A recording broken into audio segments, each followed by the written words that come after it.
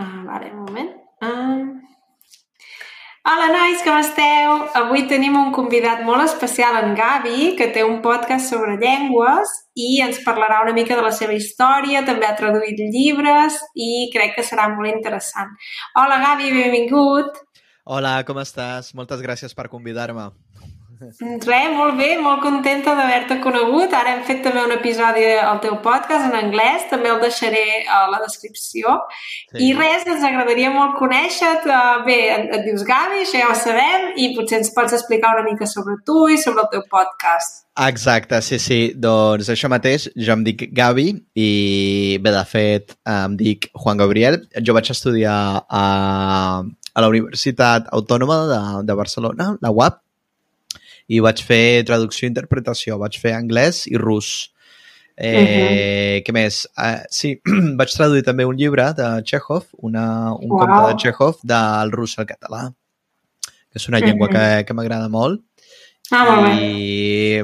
I bé, després, què més et puc dir? El meu podcast, el que estic fent ara mateix, és un podcast sobre aprenentatge de llengües, normal, que és el que faig jo, sobre aprenentatge de llengües. Llavors hi ha una petita part, la primera part, diguem-ne, del podcast, és una part més focalitzada sobre la gramàtica de la llengua que s'està aprenent.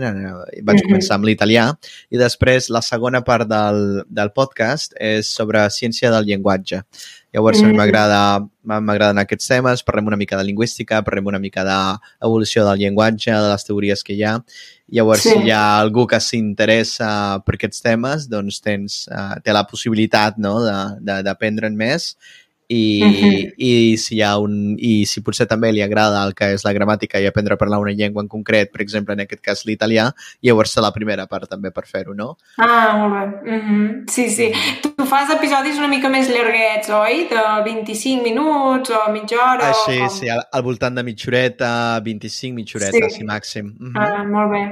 I res, doncs ja deixaré l'enllaç a sota i a veure si us animeu. Sí, clar que sí. Esteu tots convidats a veure i fer una ullada i veure una mica el podcast i la pàgina web i tot plegat. Perfecte. I llavors, clar, tu ara aprens, o ja has après fa anys l'italià, ens has dit que també has traduït del rus. Quins idiomes parles i quin nivell tens? Parlo bé castellà-català, parlo també francès. Vaig aprendre francès quan tenia 16 anys i vaig fer una petita estada a França perquè el meu germà s'havia casat amb una francesa i llavors, aleshores la seva família em va convidar a viure allà a fer una experiència a França. Després, vaig aprendre francès. Quan vaig tornar pensava en aprendre una altra llengua, no sabia ben bé quina. Després vaig pensar en portuguès i italià, vaig decidir agafar l'italià i vaig aprendre italià en una escola que es deia Dante Alighieri, que era una escola normal, no? Com totes les escoles d'italià. I vaig estar-me estudiant italià durant, no sé, un any sencer, em sembla. I després vaig començar a estudiar portuguès, també. I un cop finalitzat el que era l'estudi així més concret i més acadèmic de la llengua, vaig començar a voler aprendre una altra llengua i volia posar-me un repte. Llavors vaig pensar en el rus. Sí, vaig treballar molts anys a turisme. No sé si potser n'has sentit parlar tu, que ets d'aquí, a les golondrines del Port de Barcelona, i llavors al camp del turisme. Llavors vaig treballar en allà i bé, feia servir diferents idiomes cada dia, el que estava bastant bé. Que bé. I vaig decidir estudiar rus. Llavors em vaig apuntar a fer el grau de traducció i interpretació a l'Autònoma i vaig fer anglès i rus. I un cop finalitzat els estudis vaig decidir a fer una estada a Sant Petersburg, a Rússia, i és allà on vaig aprendre, on vaig veritablement posar en pràctica els coneixements de gramàtica que tenia, no? Sobretot en un context social, que és així que s'aprèn una llengua. I quant de temps vas viure a Sant Petersburg? Bé, vaig fer una estada curta de 2 mesos i poc més, però sí que sí que vaig fer servir la llengua tot el temps i fins i tot després en tornar aquí a Catalunya mantenir, no, el que era la conversació, perquè vaig apuntar molts com es diu això, de grups de WhatsApps i tàndems.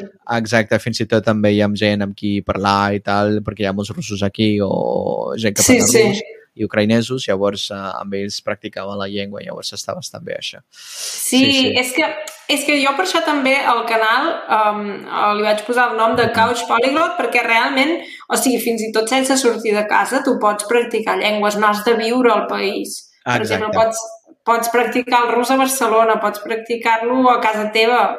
Sí, sobretot a ciutats que són molt internacionals, això és el millor que hi ha, perquè tenim aquesta sort, no?, de poder tenir accés a tota aquesta gent que parla llengües diferents i que sobretot ve que potser es vol integrar i que vol també, com es diu, tenir amics que parlen espanyol o català amb qui fer conversació i tal, i és una molt bona eina per poder practicar una llengua. Exacte, sí. I clar, això ja hem parlat, és un avantatge, no?, poder conèixer gent de fora, poder viatjar, poder treballar en feines potser doncs de turisme, de traducció, però a part d'això veus altres avantatges de saber parlar molts idiomes? Jo crec que sí, és que el fet de poder parlar una llengua és el mateix fet de poder descobrir un món sencer completament diferent al teu, i és una manera de viure en una altra dimensió alhora, no? Perquè quan tu tens només una llengua o tens dues llengües, en el cas del castellà i el català, ja el fet de tenir dues llengües ja et fa descobrir una altra dimensió cultural, no? Però és que quan parles llengües molt diferents, per exemple, en aquest cas, jo que sé, el xinès o el polonès o el rus, una altra llengua molt diferent, és que se t'obre, no només això, és que se t'obre tot un enteniment completament diferent, una manera de percebre la vida completament diferent i d'introduir-te en una cultura. Sé que és com un cliché, però és que en veritat és això. És veritat. Sí, perquè hi ha el teu cor, les teves emocions, la teva manera de pensar i viure el món i fer aquesta experiència que es diu vida, la pots fer passant d'una llengua a l'altra i la gent no se n'adona que és aquella bellesa. És com viure més d'una vida, no? I a part, jo trobo, o sigui, a mi em passa moltes vegades, clar, no sé, em poso un podcast en anglès, que tampoc l'anglès és una llengua que diguis, no sé, pensaries que molta gent el parla, però tinc moltes amigues, o sigui, de vegades penso, aquest episodi segur que li interessaria a l'amiga tal. Sí. I llavors dic, no, és que no parlo anglès, però no des d'un punt de vista de sentir-me jo superior ni res d'això. És per dir, ostres, s'està perdent tot això. Clar, s'està perdent tot això que estic veient. Per exemple, hi ha el mateix fet de veure, per exemple, una sèrie de, jo què sé, de Netflix o qualsevol altra plataforma en la llengua original, és que et perds moltíssim quan no la veus en llengua original, no? Mira, una cosa, per exemple, que jo veig molt sovint és el sentit d'humor. Per exemple, l'humor americà o dels anglesos o les coses... Jo què sé, és que t'hi perds, no? Perquè estàs, jo què sé, llegint una història a Instagram que està molt còmica i tal, hi ha la gent que fa els comentaris i els comentaris són per fer-te un fart de riure, no? Perquè ja no només el fet de parlar una llengua diferent, però és que hi ha tot allò que està dins de la cultura, com per exemple el sentit de l'humor. Exacte. I això és que, bueno, és que ho peta, no? Perquè és molt, molt interessant, no? I això. I ja no només això, el fet de concebre, per exemple, coses tan interessants com, jo què sé, com es veu el món de la feina en un país i en un altre, com es veu el món, jo què sé, les relacions sentimentals en un món i en l'altre, com es veu perquè és que és com viure una cosa completament diferent, no? És com sentir-te d'allò més diferent. Ets moltes persones alhora, no només una, no? Exacte. A més, hi ha coses que potser les dones per fet. Per exemple, jo a vegades ho veig tenir un company de feina als Estats Units que només han viscut als Estats Units, són d'allà, no parlen cap altre idioma, i per ells hi ha coses del tipus de feina que són normals. Per ells és normal estar disponible al cap de setmana, per ells és normal no anar mai de vacances, o sigui, són persones concretes. Evidentment no vol dir que tothom allà sigui així. Però vull dir que, clar, potser llavors, ara conec una noia que va venir llavors a viure a Barcelona precisament i diu això, no? Ostres, ara se m'han una mica obert els ulls. És que ja no només a nivell lingüístic, sinó cultural, la cultura és diferent, o com veuen la vida, com veuen la feina, com veuen, no? És que això és el descobriment més gran que pots fer, perquè quan aprens una llengua és que no és només que estàs veient, no, les coses gramaticals i tal, però és que és fins i tot quan descobreixes, per exemple, la literatura i mitjançant la literatura es descobreixen els aspectes més íntims de la cultura, comences a viure una altra vida, sí, a viure un altre món. És com si fos, jo què sé, una tercera o una quarta pel·lícula del Matrix que t'estàs desdoblant i estàs mirant coses per una altra finestra, no? Sí. Mitjançant un altre vidre, no sé, és molt, molt interessant això. És molt interessant. Sí, i una cosa que sempre em pregunten els meus Patreons o també seguidors és el tema de quina tècnica faig servir. Jo, per exemple, ja t'ho he explicat a l'altre episodi, faig servir molt això de l'input comprensible, música, coses així. I llavors sempre m'interessa molt perquè sé que tothom aprèn de manera diferent. Sí. M'interessaria saber com ho fas tu, o sigui, quines tècniques et serveixen més a tu personalment. A mi personalment, sí, és una molt bona pregunta aquesta. A mi personalment hi ha una tècnica, hi ha una manera de fer-ho que és una mica... És dur perquè no és per qualsevol persona, s'ha d'estar preparat mentalment i emocionalment, però és el fet de confrontar la llengua sense cap barrera i sense cap obstacle, no? És a dir, jo vaig aprendre anglès, per exemple, amb un professor que venia a casa meva perquè ja em feia classes d'anglès, perquè a mi, o sigui, l'anglès jo el detestava, o sigui, no m'agradaven les llengües quan era més petit, perquè no... Llavors va ser amb aquest senyor que jo vaig aprendre a estimar les llengües, perquè ell no volia fer classes de gramàtica en anglès, sinó el que volia fer és que jo aprengués la llengua.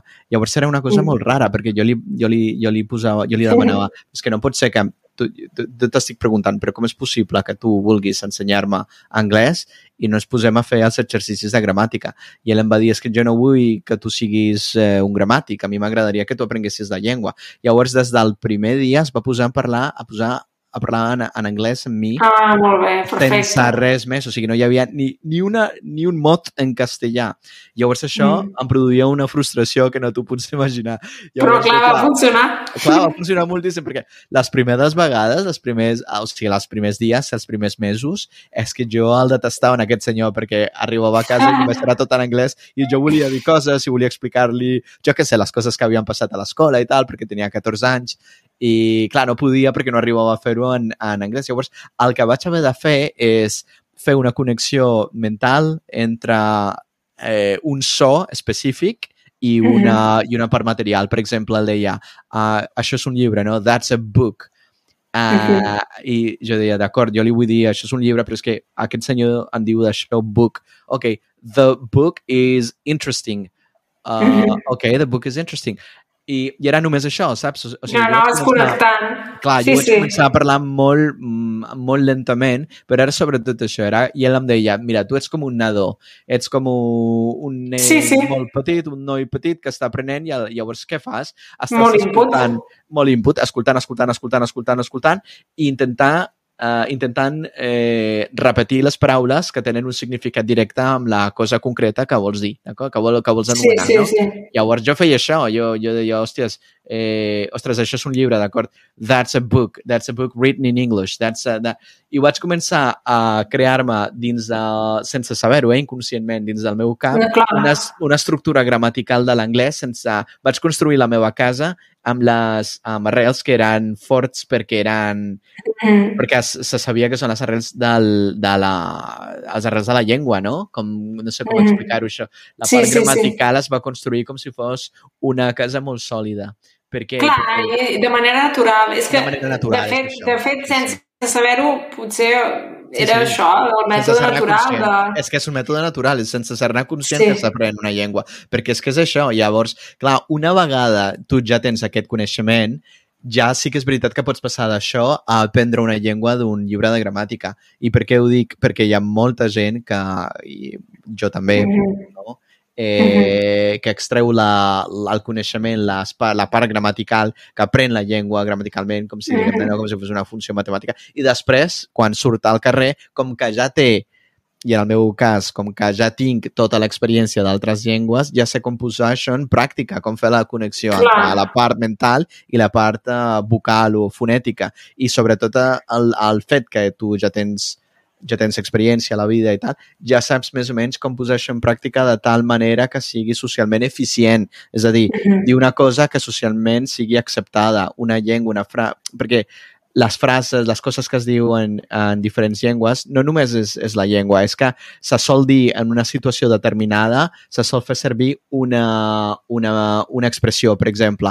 I si tu no la coneixes, aquesta expressió, t'estàs perdent de tot, perquè et perds de la cultura. Llavors, un cop que ja saps quina expressió s'ha de fer en aquesta situació precisa, és quan comences a apropar-te una mica més a la cultura del país, no només al fet de parlar la llengua, però és de parlar cultura russa, per exemple, per dir-ho d'alguna manera. Sí, s'entén, no? Sí, sé què vols dir. Sí, però això també es pot fer de manera natural, no? O sigui, jo crec que és com que tot es pot fer de diferents maneres, és el que et deia. O sigui, jo no estic gens en contra de la gramàtica, però és veritat que pots, no sé, hi ha gent que aprèn molt llegint, no? Jo crec que has de trobar la teva manera d'aprendre-ho i llavors 100%. Aquestes coses ja amb el temps, ja diguem-ne que les aprens. Però sí, totalment. I ha d'haver-hi una connexió emocional amb la llengua. Exacte. Aquesta part és molt important. La música, per exemple, que és un exemple que tu feies abans, és molt important. La connexió íntima i emocional que tu fas amb la llengua és això que et toca a tu al cor i de la manera que et pots expressar en aquesta llengua perquè, no sé, perquè et toca la fibra, com si diguéssim, no? Sí. I penses que, o sigui, quan aprens una llengua, entre cometes, has de canviar d'identitat? O sigui, diries, intento, no apropiar-se, però intento, per exemple, si aprenc italià... Completament, sí. Estaries més... Mira, és que és increïble això, perquè és que de fet és 100% veritat. Jo sento, encara que això és com una bogeria, no, per alguns, que tu canvies de personalitat, fins i tot. Estàs més... com es diu, més a prop de prendre algunes decisions quan parles una llengua perquè coneixes la cultura una mica més que no pas amb la teva, que no faries si parlessis només la teva. Perquè, sí, no només això, o sigui que estàs com més, no sé, com que et deixes portar més, no?, pel feeling d'aquesta llengua i les coses que fan en aquell país, llavors és com si et converteixes canvies una mica, no? Sí, com si et convertissis en una altra persona i canvies una mica fins i tot les teves, no sé, preferències en aquest moment o et deixes emportar una mica més. És que la part cultural en la llengua és inevitable, és molt important.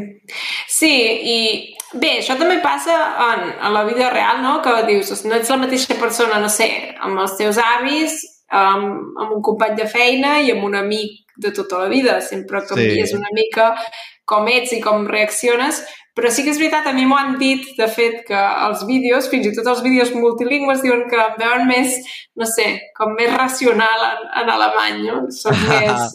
Hi ha molts estudis d'això, hi ha molts estudis que diuen això, sí, quan parles una altra llengua. En anglès, per exemple, l'anglès és molt analític i la manera en què es pensa i les decisions que es prenen i la manera en què es fan les conversacions són molt més racionals en aquell sentit que no passen... Això és discutible, evidentment, no? Però hi ha aquest cantó, no?, que és tan interessant. Sí. Una última pregunta, potser, que crec que pot ser interessant perquè és una cosa que em pregunten molt. Perquè en el català és una cosa que hem parlat abans, no? Aquí a Suïssa, quan jo intento parlar suís-alemany, em contesten en alemany i tot això. I això passa també bastant a Catalunya. I a tu et passa a vegades que tu vulguis parlar català i et parlin en castellà? Això, sí, això és una cosa que passa molt sovint a Catalunya, que passa també en altres països. Bé, el que es respon, no, a aquesta pregunta o la resposta que es dona és que la persona vol ser més hospitalària i vol parlar una llengua que parli tothom, en aquest cas el castellà, no? Però sí que és veritat que com a mínim, a mi me'n fa l'efecte que seria més interessant per la llengua i fins i tot per la gent que ve a viure en un país determinat, en aquest cas a Espanya, a Catalunya, no? En aquesta comunitat, en aquesta regió, i la mateixa cosa per persones com tu, per exemple, que se'n van a viure a Suïssa i que han de parlar o han d'aprendre, no? Com a mínim una mica el dialecte o la llengua de l'alemany suís local, no? Com es diu, regional, no? I que la gent normalment fa això, no? Que fa, hòstia, que, ostres, a vegades penses, és que no em miren com un dels seus, llavors és per això que fan servir la llengua que tothom sap, no? I després hi ha d'altres que diuen, no, tu si ets d'aquí, tu aprendràs la llengua d'aquí. Sí. Llavors et parlen només a la llengua de la regió i m'és igual que vinguis d'on vinguis, però és que aquí es parla això, no? Llavors, hi ha com a... És molt interessant això, no? Perquè potser és un aspecte més social de la llengua, no? I fins i tot la política intervé bastant, no? Hi ha gent fins i tot que comença a parlar-te en castellà, llavors veuen que parles també català i canvien al català, només si veuen que hi ha d'altres persones que et parlen a tu en català. Llavors, és una cosa molt... Una dinàmica una mica estranya, no? És una dinàmica estranya en el sentit que, hòsties, veiem si aquesta persona està prou integrada als ulls dels altres i com que sí, que es veu que sí, llavors, clar, ja li parlarem en català, no? Li parlarem en, jo què sé, en el dialecte que es parla. Això és una... I en el meu cas personal és una cosa molt interessant, perquè el meu pare, de fet, és català. Llavors, jo amb ell he parlat sempre en castellà i en català també, no? Sobretot quan vam venir a viure aquí. I, clar, a mi em sembla... O sigui, jo ja veig que és molt artificial la manera de tractar aquest tema i que està molt... no sé, hi ha molta ideologia, hi ha una part molt, com es diu, molt personal de cada persona de com tractar aquesta llengua i això es va reflectit també en altres àrees de la seva vida. Llavors pots veure com és una persona només com tracta els altres i com es fa servir la llengua com una eina d'integració o de rebutjar, no? Directament, no? Llavors, és molt interessant això, sí. O hi ha gent, jo he vist molta gent, amigues de Barcelona, jo no soc de Barcelona directe, que quan van a un bar o un restaurant ja per defecte parlen en castellà, com si fos la llengua neutral, saps? Sense saber quina llengua parla la persona. I jo sí que intento mantenir el català, però perquè penso que és important, perquè fins a cert punt, o sigui, és el que dius tu, o sigui, pot semblar una cosa pot semblar una cosa, perdona? Hospitalari, però també és una mena de rebuig. Hospitalari, pots dir, ostres, no, et faig l'esforç, però jo ho veig més com un rebuig. És com dir, no, totalment, tu no ets d'aquí. Sí. Clar, totalment, sí, no, és que això és així. La part pitjor de totes és quan tu, per exemple, arribes, jo què sé, a Itàlia passa molt, per exemple, perquè hi ha molts turistes i sobretot a la part del nord d'Itàlia, a Venècia i tal. Llavors, clar, quan jo em recordo que estava fent turisme, no? Que feia turisme amb un amic que és brasiler, però que és brasiler de pares italians, una cosa així, no sé. Llavors, clar, ell parla portuguès perfectament, però és que també parla italià. Era molt interessant veure com quan nosaltres érem asseguts a una taula i parlàvem en portuguès, el cambrer venia i directament ens donava la carta en anglès, no? I li dèiem alguna cosa en italià i responia en anglès, però el tractament era molt així com, bé, vosaltres sou turistes, que m'has d'explicar aquí que s'ha pres dos mots en italià i ja...